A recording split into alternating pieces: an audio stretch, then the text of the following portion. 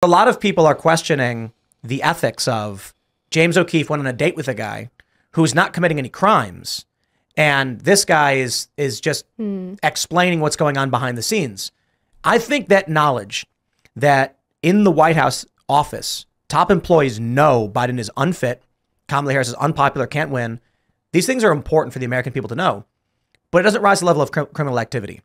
It's just someone should have told us for political reasons. And now people are questioning the ethics of, I'll say this.